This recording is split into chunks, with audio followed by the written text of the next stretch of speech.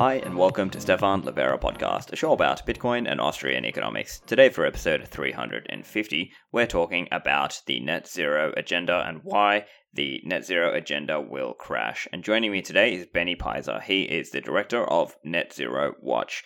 Now, this one is interesting because we're talking about energy markets more generally, but I definitely see some crossover here for us as Bitcoin enthusiasts and what's going on in the debate around proof-of-work energy usage and the broader world of so-called renewable energy. This show is brought to you by Swan Bitcoin, the easy way to buy Bitcoin and also learn about Bitcoin. Now, Swan Bitcoin has brought back gifts. Gifts is an easy way to give the gift of Bitcoin to your loved ones, whether that's for their birthday, their wedding, or any other celebratory event. And remember, you're not just gifting Bitcoin to them, you're also gifting Swan's world-class education and customer support to that person. So when you sign up and you use the gift function, your loved one will receive that gift, they'll create their Swan account, and they'll convert the USD value you've gifted to Bitcoin. And so this is a great way to help start that journey for your friends and family. So go to swanbitcoin.com/gift. If you're looking for Bitcoin hardware security, check out coinkite.com. CoinKite have been in the Bitcoin industry for years and years, and their recent focus on the cold card and Bitcoin hardware security has so many Bitcoiners raving about their products. The cold card is a small little device. It looks like a calculator, but you can use it to generate and store your Bitcoin private keys and use it to sign your Bitcoin transactions. Now, the cold card is a very versatile device. You can use it in single signature, multi-signature. You can use a Duress pin, you can have a BrickMe pin, and you can use it in air-gapped mode with a micro SD card. But if you're a beginner, you can just directly plug it to your computer, and you can use it easily with wallets like Spectre, Sparrow, Electrum, Blue Wallet, and others. So go to coinkite.com and order your cold card with the discount code Livera. Also, they've got the MK4 available, but there's no discount on that. You can pre-order that also. Go to coinkite.com. Compass Mining is the world's first and largest online marketplace for Bitcoin mining, hardware, hosting, and ASIC reselling. Bitcoin mining is only getting bigger, and so is Compass Mining. Compass is adding over 280 megawatts worth of hosting capacity this year alone, with more to come. So if you're in the US, you can order an ASIC machine to your home and use the Compass at-home mining guides.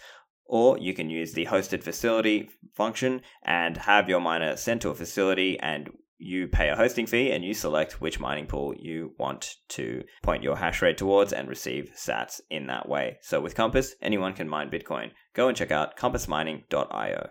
On to the show with Benny.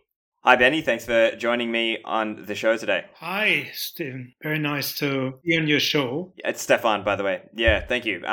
So Benny, I was coming across your website and your Twitter, and I just thought it was really interesting. And so I want to get a little bit of a background on you. What's your background, and how did you come to be part of the Net Zero Watch? Oh, wow. I've been in this whole kind of battle of ideas about the environment and energy, at least for the last 45 years or so. I grew up in Germany. I was one of the co-founders of the Green Party in Germany when I was a student. So I'm very familiar with the environmental movement. And my concerns were mainly about nuclear waste, nuclear energy in the kind of late 70s, early 80s. And as you grow up and you read more and you experience more and you learn more, you realize a lot of the kind of fear and fear-mongering is driven by exaggerated claims, by exaggerated risk. And so over the years, I became a more skeptical environmentalist. And for the last 30 years, I've been living in Britain. I moved to Britain in the early 90s, got a job at the university, and set up a scientific network, email network, many years ago, which eventually led to me becoming the director of a new organization which looked at climate and energy policies, which the Global Warming Policy Foundation, and Net Zero Watch is an offshoot of that organization. So we are the official opposition in Britain to the all-party consensus on climate and energy. Right. And so for people out there who are not familiar, what exactly is the Net Zero movement? Well, we are called Net Zero Watch. So we are observing, monitoring, and criticizing policies that don't add up, that are worse than the problems we may face in the future with climate change. So we are extremely critical of government policies where governments think they know what the solution is. They pick winners, and they tend to have a very poor track record in picking technologies that are very costly and very often failing. So we are a think tank that looks into policies and scrutinizes these policies, scrutinizes also the costs of these policies. And we work with a number of MPs. There's also a group of MPs called the Net Zero Scrutiny Group of backbench MPs, who are all concerned about the rising cost of these net zero policies and the cost of energy in general. Sure. And so just to outline, obviously, I understand you're part of Net Zero Watch and you're scrutinizing, but just for the sake of people who aren't familiar, what are some of the policies that the net zero advocates are pushing forward? What kinds of things are they driving? Oh, that's very simple. Basically, we have to reduce our CO2 emissions in Britain to net zero, basically decarbonizing the entire economy. That means everything. That means, the electricity, that means heating, that means transport, that means food, agriculture. Every single aspect of the economy has to be totally decarbonized. And we will power Britain by wind and solar, because wind and solar is free, as you know. The sun shines, the wind blows. And so we will power Britain by wind and solar energy. And that's basically net zero, full stop. And it sounds too good to be true, as usual. And it is causing all sorts of unbelievably destructive and costly damages to the economy, to consumers, to businesses, to everyone. And we're just feeling the beginning of this energy cost crisis right now, where energy costs have doubled within 12 months. Of course, the Green Movement claims that's all down to the cost of gas, but of course the Green Movement is campaigning against domestic gas exploration. So because everything should be powered by wind and solar, the net zero movement is campaigning against the exploitation of domestic offshore and onshore gas, which in Britain is massive. Some of the shale basins in Britain are even bigger and deeper than in the US. So the potential is there, but the Greens are saying we can't do this, and they have banned shale gas extraction. So it is a battle, political battle, an economic battle, an ideological battle about what are the best ways to power an industrial society and still lead to a gradual decarbonization of the economy. And this is the ongoing battle. And we are basically on the side of a cost-benefit kind of approach to this issue, so that you actually look at the pros and the cons, the costs and the benefits of each and every policy that is being promoted. So when it comes to comparing the costs and benefits, as you say, what are some of the things that we need to consider as opposed to just merely saying, oh, wind and solar is free, so that must be the cheapest form of energy? Yeah, if you don't understand the complexities of intermittent energy sources like wind and solar, in other words, if you don't understand just the costs and the knock-on effects of how to balance a national grid that is reliant on energy that is only available at certain times of the day or certain, windy days. If you don't fully understand and scrutinize that kind of very unreliable energy system, then you underestimate the costs and the risks and the instability that comes with it. For the last 20 years, governments in Europe in particular have put almost all their eggs into the renewables basket. So in other words, they completely thought that you can drive and power an industrial society by renewables, because eventually there would be batteries that could store energy for those days when there isn't enough wind or not enough solar energy generated. But what we've experienced in Europe is that the costs haven't come down for many reasons. The costs actually are increasing because the costs of balancing out and the cost of removing reliable forms of energy are staggering. Many European countries have phased out coal, which is obviously the dirtiest form of energy production, although nowadays modern coal power plants are not as dirty as they used to be, but still, and they are phasing out nuclear. And so there is an enormous demand for natural gas, which is driving up the prices. All of these policies are driving up the price of energy. And so you have to look at your energy system very carefully and unbiased. You have to look at really all the costs, including the transition costs, the balancing costs, the backup costs, and realize that if you add all that together, it is driving up the cost. It's not bringing down the cost. And that's what we're experiencing in Europe. But you can only do that if you are really unbiased. And this is very difficult because most people have some kind of preference. Some people say, oh, we prefer renewables, or we prefer nuclear, or we prefer natural gas, or we prefer, this and that.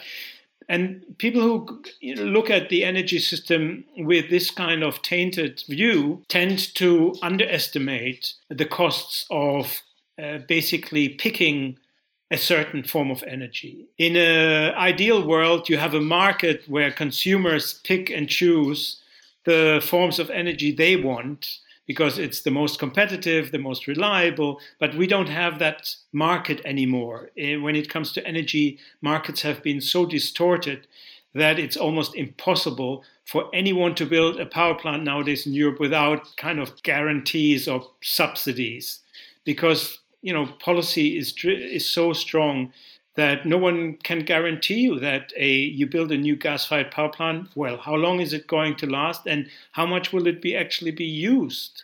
If you prioritize renewables, then half of the day gas-fired power plants will stand idle and so lose money. So it's a really big problem, and because it's so complex, most people, including ministers, really don't fully understand the complexities and the problems of the energy situation. So on that, now I'm coming from a free market libertarian perspective. I believe, obviously, it should be less government or minimize government regulation and mostly market choice. So the question I think some people might be thinking is, well, how much of this is down to favorable government regulation or subsidies versus the actual market choice? Like how much of it is, let's say, people are being convinced, let's say, that in their mind they think wind and solar is better for whatever reason, even if it's only narrowly considered.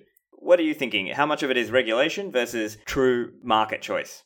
There is no market choice. For a start, there is no market choice. I mean, companies are offering kind of deals where they say, 100% of our energy is renewable energy, which of course is nonsense because the national grid is a combination of renewables and gas and biomass and even coal and nuclear. It's a whole mix. So no one can actually offer 100% renewables or 100% this or that.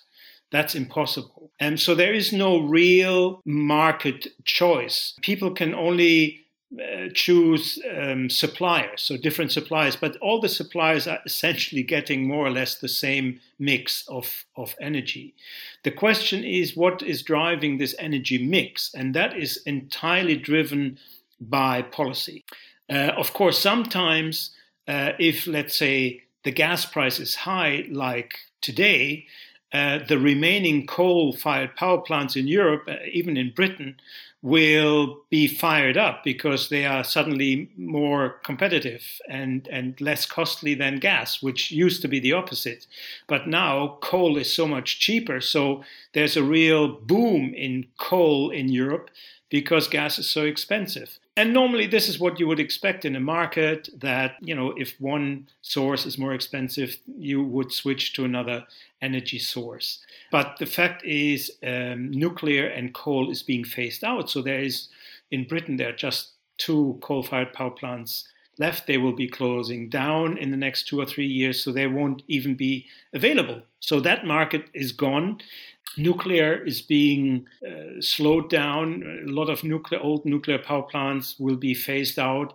Whether new ones will be built in time is an open question. All of this is due to political decisions and subsidies, dictates, and so on. Nothing is left to the market. That is the biggest problem. So that, I'm afraid, is the problem we face, that government intervention is such that no individual business is going to invest unless they get the subsidies and support by government. Mind you, no one would build a wind turbine.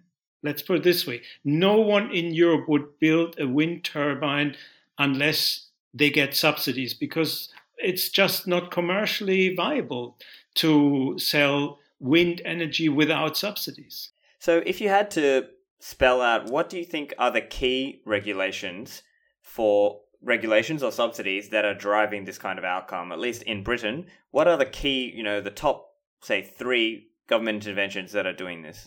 Well, number 1 is the prioritization of renewables over all other forms of energy.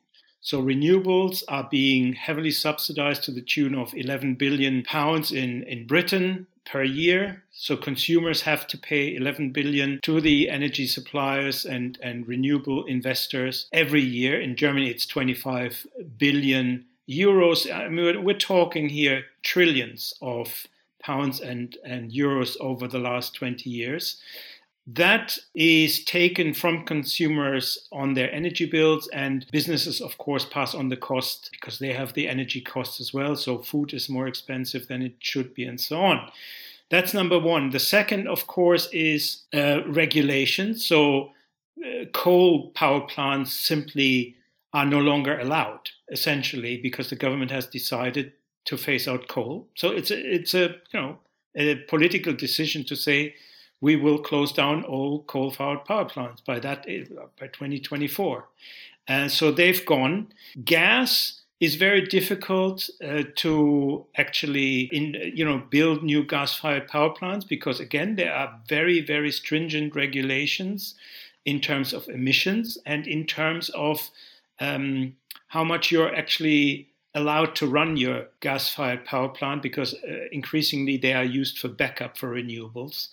And then you have all sorts of targets for other forms of energy, like biofuels, bioenergy, burning, whole kind of forests in power plants. All of them, all are driven by targets and regulations. There is not a single form of energy where you could invest which wouldn't be totally dominated by government regulations and targets. Not a single. So in that respect, it's not surprising that no one is actually building a power project without government guarantees and subsidies. Yeah. And perhaps this part is not as much of a government impact, but that we are seeing this in many companies is this so-called ESG narrative or tick box exercise that some companies and potentially some investors or potentially even banks, right? So as an example, if I'm going to get credit from the bank, they might even start asking some of these typical ESG, enviro, social governance questions, and typically on the environment question, they might say something like, "Oh, what are you doing about renewables?" and so on. So, how much of that is a factor in your mind? And do you see is that more of a government influence, or is that more just like the propaganda, the narrative out there is so strong and so prevailing that even private or presumably private or supposedly private organizations are trying to put on ESG requirements onto other actors in the market? Well, this is, of course, absolutely. This is, again, driven by government policies because they are demanding that companies have their kind of climate targets, net zero targets, that they are transparent about their investments, about their interests, This is all due, and we're not talking here, some green activists. We're talking highly influential institutions, government and international institutions, who are demanding that companies, listed companies and not listed companies, show what they are doing, their contribution to net zero. And of course, what it means is you have, as you said, most companies using that as a tick box exercise. But it is a risk because, again, it drives companies into a direction where it's not clear that it's actually profitable or lucrative or makes any economic sense. It's a kind of political exercise. And think about all these pension funds that have divested from fossil fuels in recent years. They are losing millions, if not billions this year, because they no longer hold oil or gas shares. And they, as we know, they are making billions this year. So it's not always obvious that going into the green direction will benefit your company or benefit your pensioners or benefit your shareholders. In fact, very often it's the opposite. We know, we are currently facing a green bubble. The renewable shares are low, very, low this last 12, 18 months. So it's a risk. It's always a risk if you intervene into the market for political reasons. It has a very poor track record and it always ends in tears because we don't know. We don't know what technology will win out in 2, 3, 4, 5 years. We don't know. If we think we can pick winners, as I said, very, very poor track record. We always get it wrong. There are always surprises because that's what technology does and that's what the markets do. They come up with new solutions we don't even know that they exist today. And if you go down the route that you think is the future, it's almost certain to be a cul-de-sac. I see.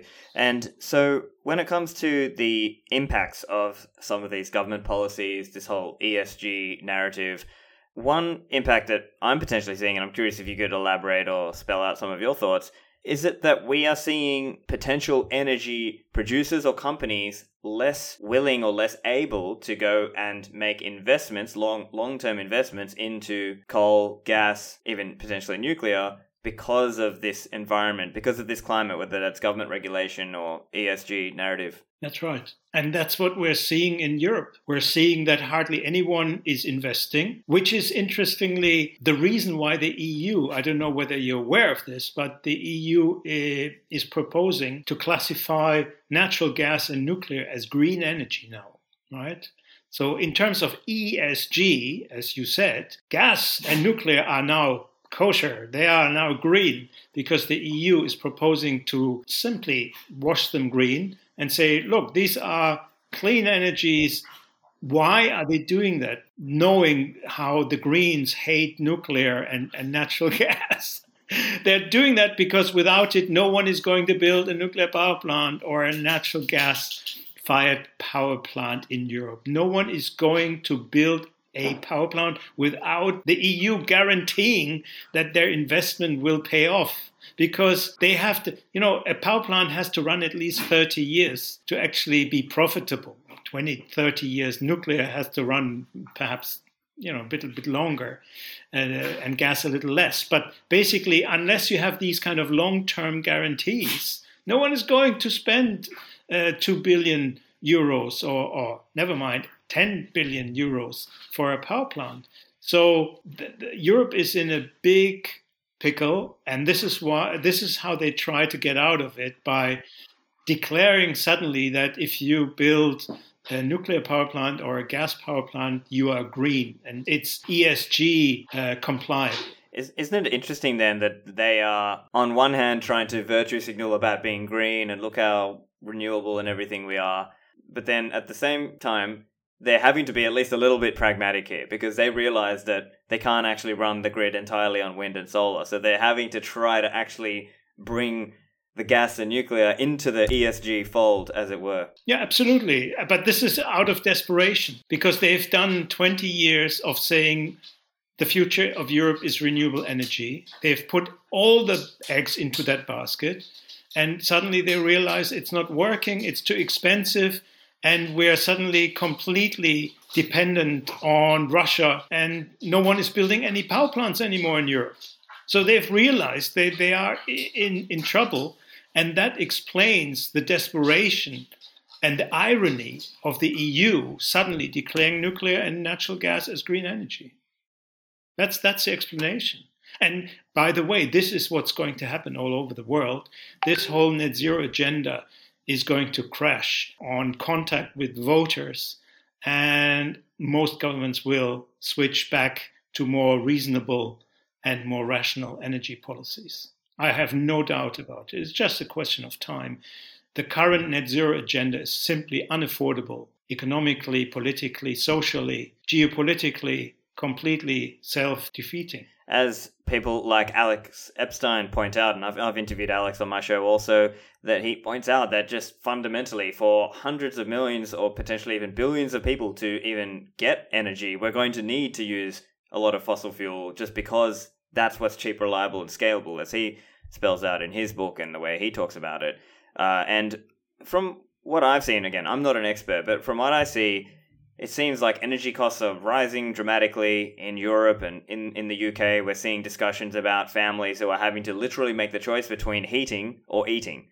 And it's just incredible. It's incredibly sad that we're seeing the discussion and the outcome has gone this far. So why is it that people are not able to understand this aspect that the costs are rising for energy and that we need it to be cheaper? Well, for a start, the Greens have always claimed that going for renewables will bring down the cost of energy. And of course, this has never really happened. Energy prices have always gone up, and depending, of course, on oil and gas prices. But the real breakthrough in energy cost actually happened about 10 years ago with the shale revolution.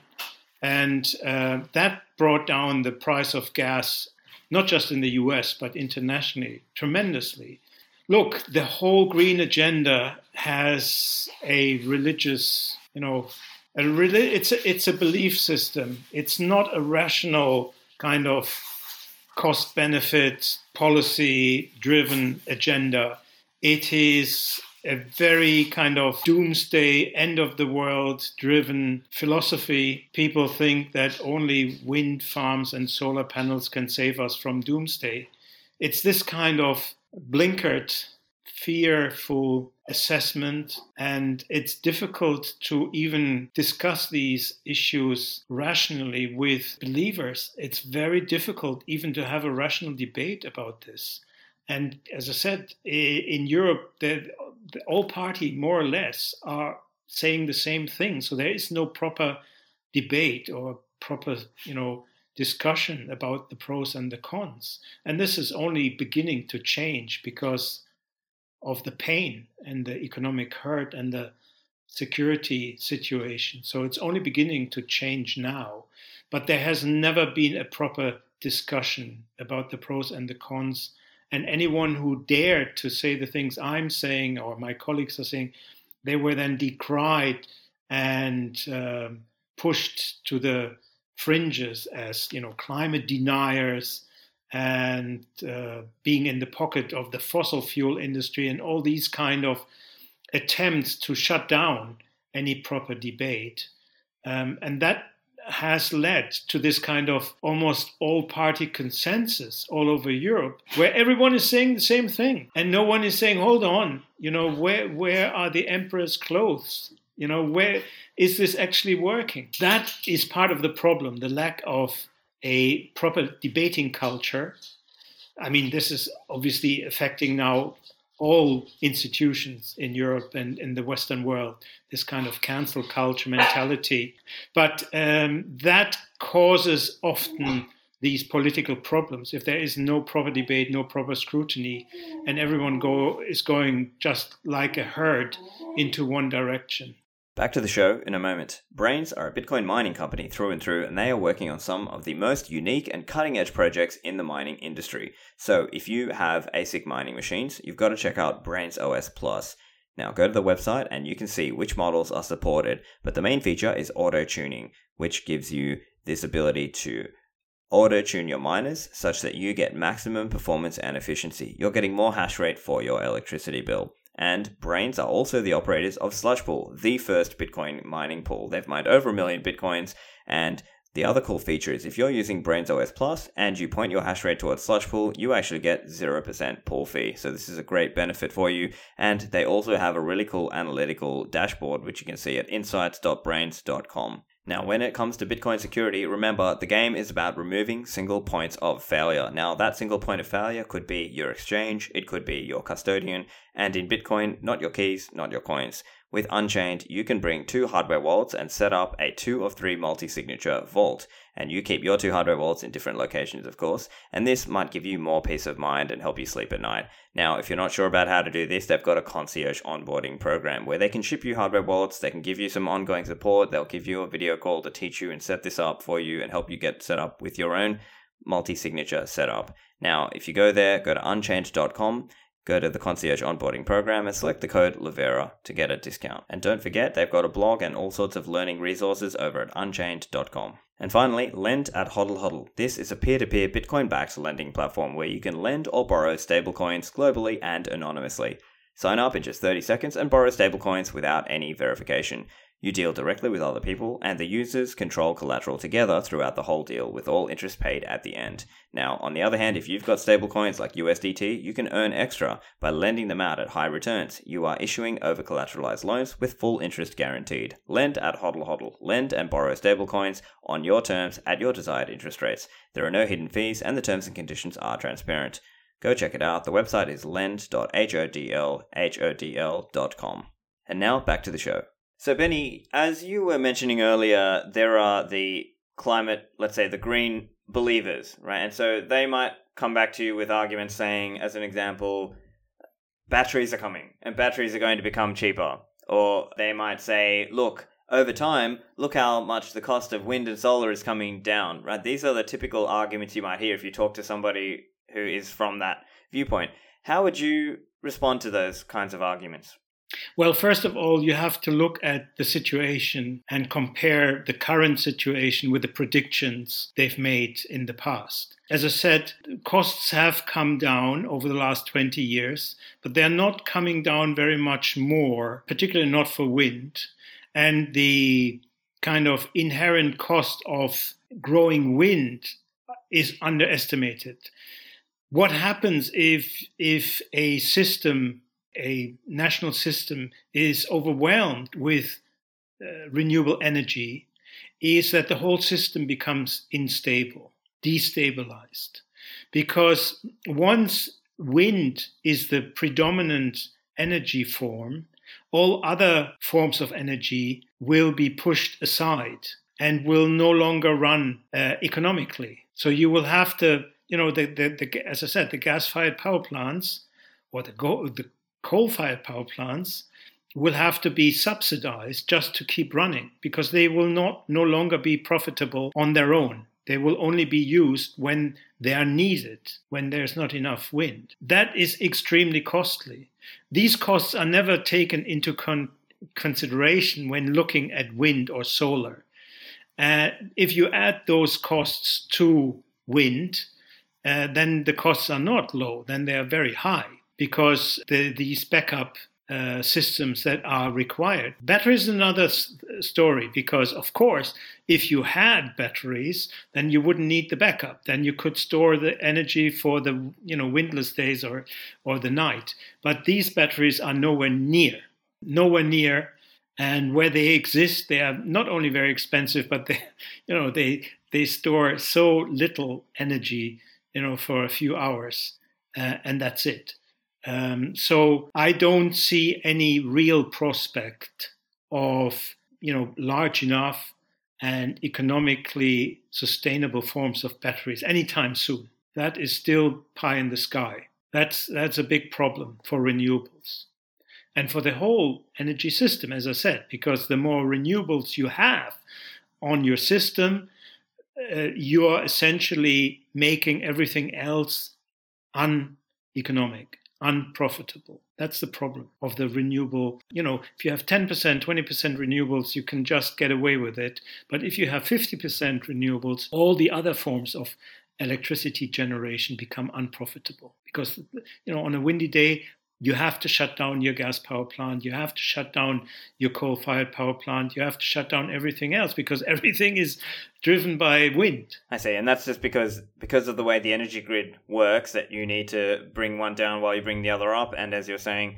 having to turn off and on the coal and the gas plants makes them uneconomical, when if we were to use those more as the more predominant forms of energy, then they could be run economically and thus bring the overall cost of energy down. Is that how you would summarize it?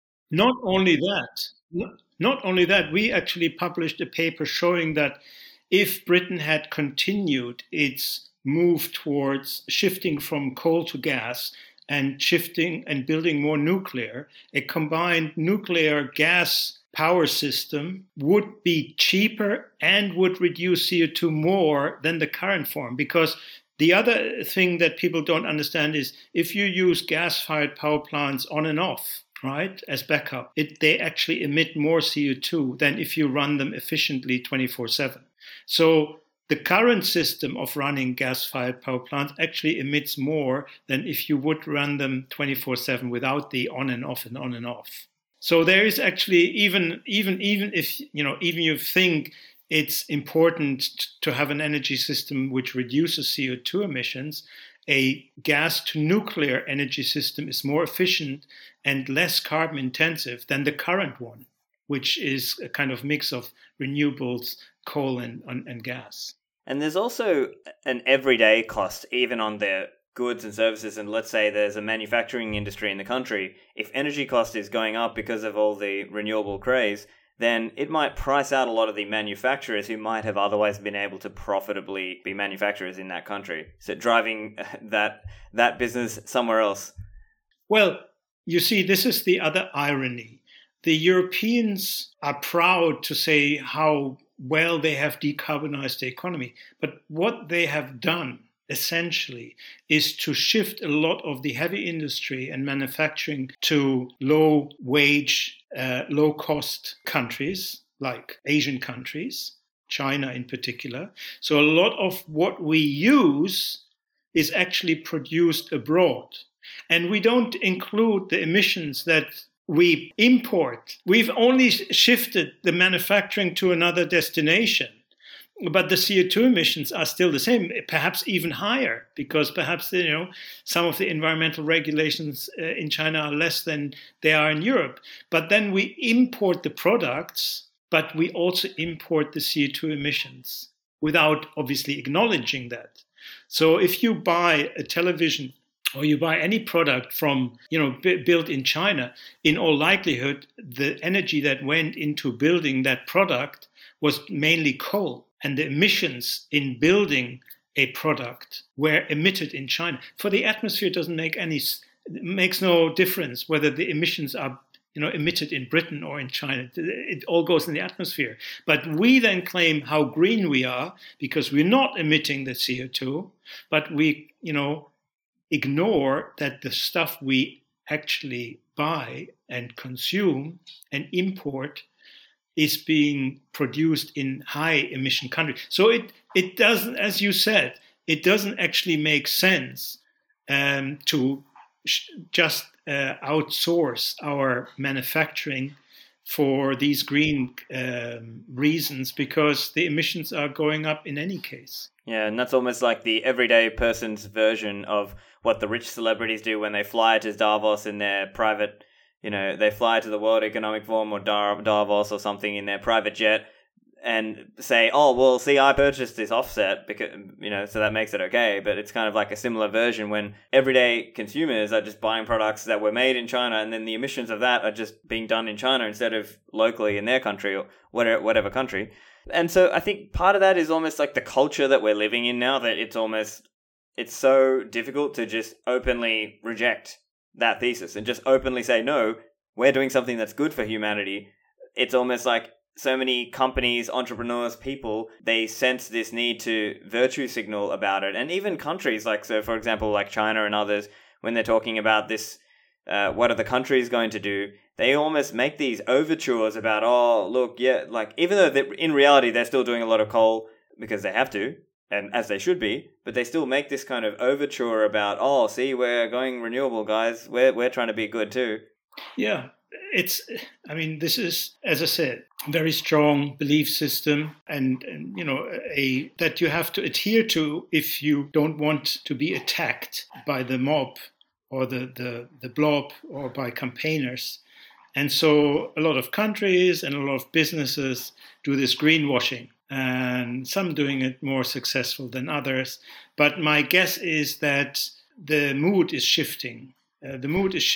People are becoming more worried about the cost of these virtue signaling. And because as you said, the costs are going through the roof and people are struggling to heat their homes. And once that happens, we've had 2 or 3 generations of welfare state that is beginning to look very, very fragile now that inflation is going up, costs are going up. Now also related to some of it is greenwashing, as you were saying, but I think it comes back to countries are going to have to be, some of them will have to be more pragmatic, and maybe the richer ones can afford to play that game for a little bit longer, can't they? But there will be countries that just want to bring people out of poverty, and I think that's part of what will, as you said, will cause the net zero agenda to crash. And I think this is also important. I think it might be a good time to also bring up the Bitcoin aspect of this also, because in the Bitcoin world, there's a lot of discussion around, should Bitcoin's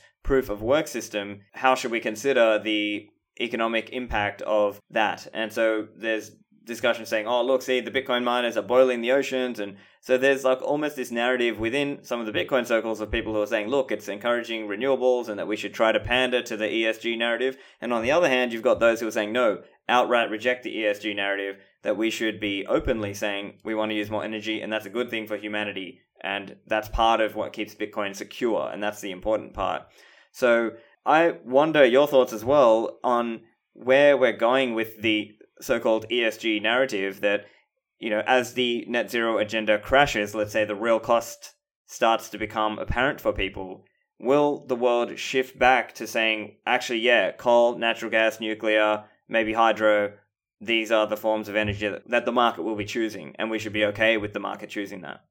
Well, it's difficult to predict, but in all likelihood, countries will begin to prioritize energy costs and energy security over the net zero targets. China is doing that anyhow. India is doing the most developing country. They have no option than to focus on cheap, reliable, affordable energy. If they want to raise, hundreds of millions, billions out of poverty, that's what they need. And that's at the core of the international conflict between the West and the developing world. Always has been that the developing world has never agreed to any binding targets. And they always said, look, to the West, you've become developed, wealthy on the back of cheap energy. And now you want to prevent us from using cheap energy. And we're not doing that. So that's no question, this will continue. Whether some of the Western nations will be able to actually come back to a rational form of energy policy, which would require a cost-benefit analysis, we'll have to wait and see. Everyone is battling, and parties are deeply divided over this. Particularly conservative parties are beginning to fracture over this green agenda. But there are alternatives that can do both, can be cleaner, greener, low carbon forms of energy generation that are real alternative to the kind of obsession with renewables. As I said, if the world were to go for more nuclear and more natural gas rather than coal, for instance, particularly in more developed countries, that would be more efficient than going for the renewables, which come with all sorts of unintended complexity issues, cost issues. So I certainly think there are alternatives. Other countries might have to still rely on coal because they are sitting on huge amounts of coal. And also the energy security issue. I mean, China, for instance, is not blessed with a lot of resources, but they do have coal. They don't want to become entirely dependent on Russia for their energy security, or the Middle East for that matter. So China will continue using coal, as will India, I'm pretty sure, for both economic and energy security reasons. The good news is, and we haven't even mentioned that yet, is it would appear that the predictions of climate disaster and accelerated global warming have been exaggerated, and that the reality is that the warming is at the low end of the IPCC scenario. So the warming trend over the last 30, 40 years is much lower than most models had predicted. So the warming is at the low end of the predictions, which I think is good because it gives us more time and governments also more scope to readjust and reassess and to revise policies accordingly. But that realization hasn't yet turned into a kind of consensus among the officials. But the reality is, if you look at the climate trend, so the warming trend over the last 30, 40 years, it's much, much lower and much slower than most models predicted. So that's the good news, which will allow governments to slow down some of the policies they've adopted and are not able to sustain politically or economically. Right. And speaking of government responses and policies, another thing that I've seen also, I believe Net Zero Watch has commented on this also, is so what we've seen recently is these very high energy costs in the UK, in Britain particularly, I believe, and some gas producers have been potentially about to go bust. And then basically it looks like Boris Johnson, there's been talk about trying to bail these companies out. And you and Net Zero Watch have commented that this is more like a short-term band-aid than really a long-term fix. Could you just elaborate a little bit? What's the story with that? Well, this is about energy suppliers, not the kind of oil and gas producers. It's not about the BPs or the Shells of this world. It's about suppliers, so companies that supply your network with gas or electricity. And because there is a price cap, which is another crazy idea, which distorts the complete market. But there's this price cap. So these suppliers have to buy the gas on the market, for the market price, but they are not allowed to pass this on to consumers because there's a cap of what they can charge consumers. Now, that has driven, 40, 50 companies to bankruptcy, so they've all gone under. And those who are still surviving obviously would go under if they weren't bailed out. And in effect, the government is bailing them out by handing over billions of pounds and saying, okay, we are giving you that money, but you're not allowed to charge that right away. And we're giving this as a loan.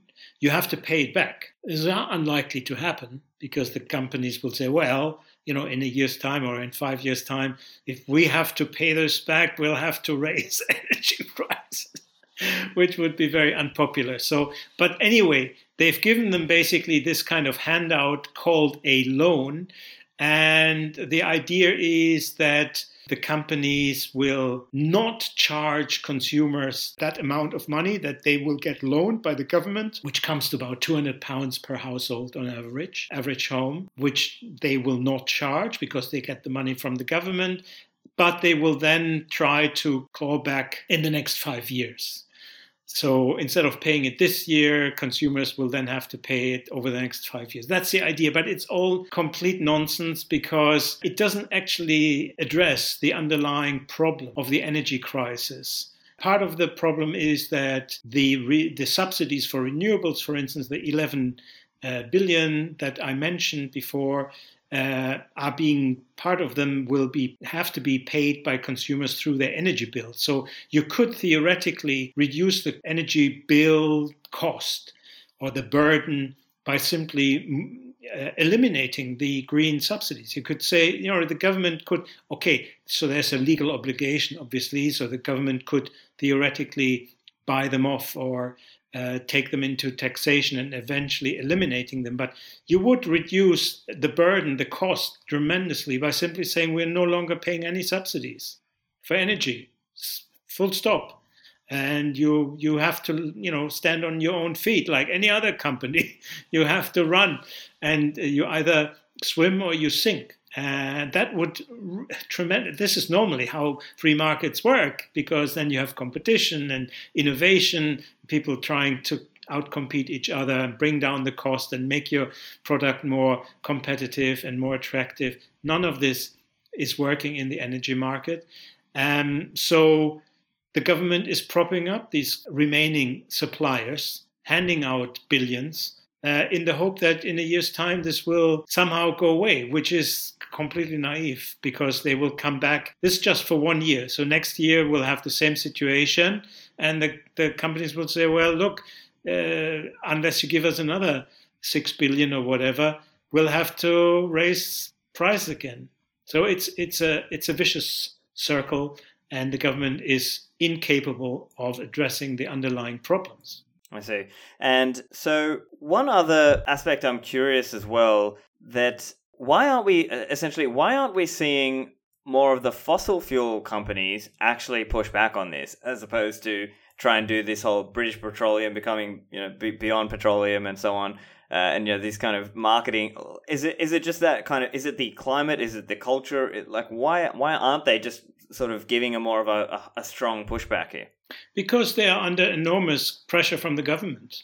Essentially, forget about the campaigners. They can live with, green campaigners. That's basically part of the, business environment that you have to confront campaigners. But no, it is the government and institutions and pension funds and so on who are demanding these kind of changes.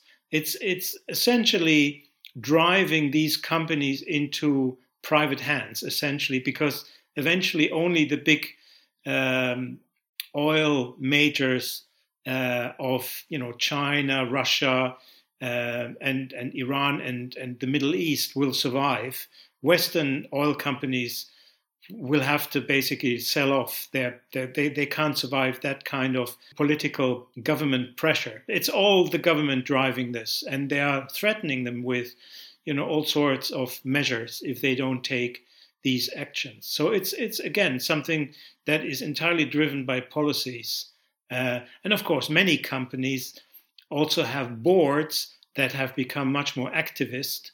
A lot of well-off investors think either because their kids are driving them or they think they look good if they become activists. So there's also this kind of new phenomenon of activist investors and activist shareholders who think they look good if they do, push these kind of popular or populist or green agendas. And these companies have boards, and on the boards you have people from the banks, you have people from pension funds, from universities, whatever, and they are, all kind of, this green agenda is almost like a cult. It's very, very difficult to stand up and say, hold on, this is crazy from an economic perspective. And they say, what are you saying? We need to save the planet. It's more important than, your profit. Okay, Benny, so let's just summarize a few of the points that we've spoken about. So there's this net zero movement out there. They're trying to, quote unquote, decarbonize the economy. But when you really zoom out and look at the overall costs of this, it's actually a bad thing for the average person and for the economy and for just people's well-being if they're having to make these decisions between heating their home and eating. And we've spoken a little bit about some of the influences, so things like government regulation, government subsidies, this ESG box-ticking exercise, ESG culture, if you will. But you've also pointed out that there's a hope for optimism here, that the cost is potentially going to force people to really reconsider at some point. And so that this net zero agenda will eventually crash. So if you had to, just for a final closing comment for listeners, if you had to leave them with a message, if they want to help or if they want to get involved in some way, how could they get informed or get involved in some way? Well, Stefan, thanks for having me on your program. Basically, these are highly complex issues, very, very complex, very difficult, both the climate issue as well as energy policy. People who are interested need to be properly informed, and that does require, unfortunately, that they read up on these issues. Because they are difficult to understand, you need some time to read up, to understand the pros and the cons, because that's required to come to a rational decision or rational debate. You really have to fully appreciate that whatever you choose, whatever path you choose in economics and in your life, there are pros and cons, and you have to weigh them up. And you have to weigh up all the benefits and all the costs. And only when you are able to do that, you can come to a more reasonable approach. It doesn't mean that it's always the right one, but it's more reasonable because you've at least weighed up, the arguments in favor and against. That, I think, is missing because it's become too almost religious, this issue, too dogmatic. And that's what we are trying to achieve, at least for those people who are interested in a proper debate and a proper discussion, a proper scrutiny of these issues. We want to provide our readers with all relevant information so that they can make up their mind on the basis of the most relevant facts. That's what we're trying to achieve at Net Zero Watch. And as I said, we're working with few dozen MPs who are beginning to realize they have a problem on their hand and they need to look more into it. There is no clear kind of path, and it would be foolish to claim that there is a clear path. But as I said, there are alternative options that are potentially more cost-effective and can achieve better outcomes. We have to look at them. We have to see, for instance, how we can bring down the cost of nuclear, which is still far too expensive, but which is certainly the future of the global energy market. It's just a question of time, whether it's in the next 50 years or the next 70 years. Nuclear will play a increasingly important role, but it has to be cheaper than it currently is. It's also, again, comes down to regulation and regulatory costs. But anyone interested in these matters, whether it's climate, whether it's energy and energy policy, they can happily come to our website or subscribe to our newsletter and get the information that they normally don't get in their newspaper or on the BBC. Fantastic. So listeners, check out netzerowatch.com. And Benny, thanks for joining me. Thanks, Stefan, for having me. I hope you enjoyed that conversation, and I want to know what you think. Let me know if you see some crossover there between the Bitcoiners who are interested in proof-of-work mining and those people interested in having a more rational conversation about the energy markets of the world. Get the show notes at stefanlivera.com/350, and I will see you in the Citadels.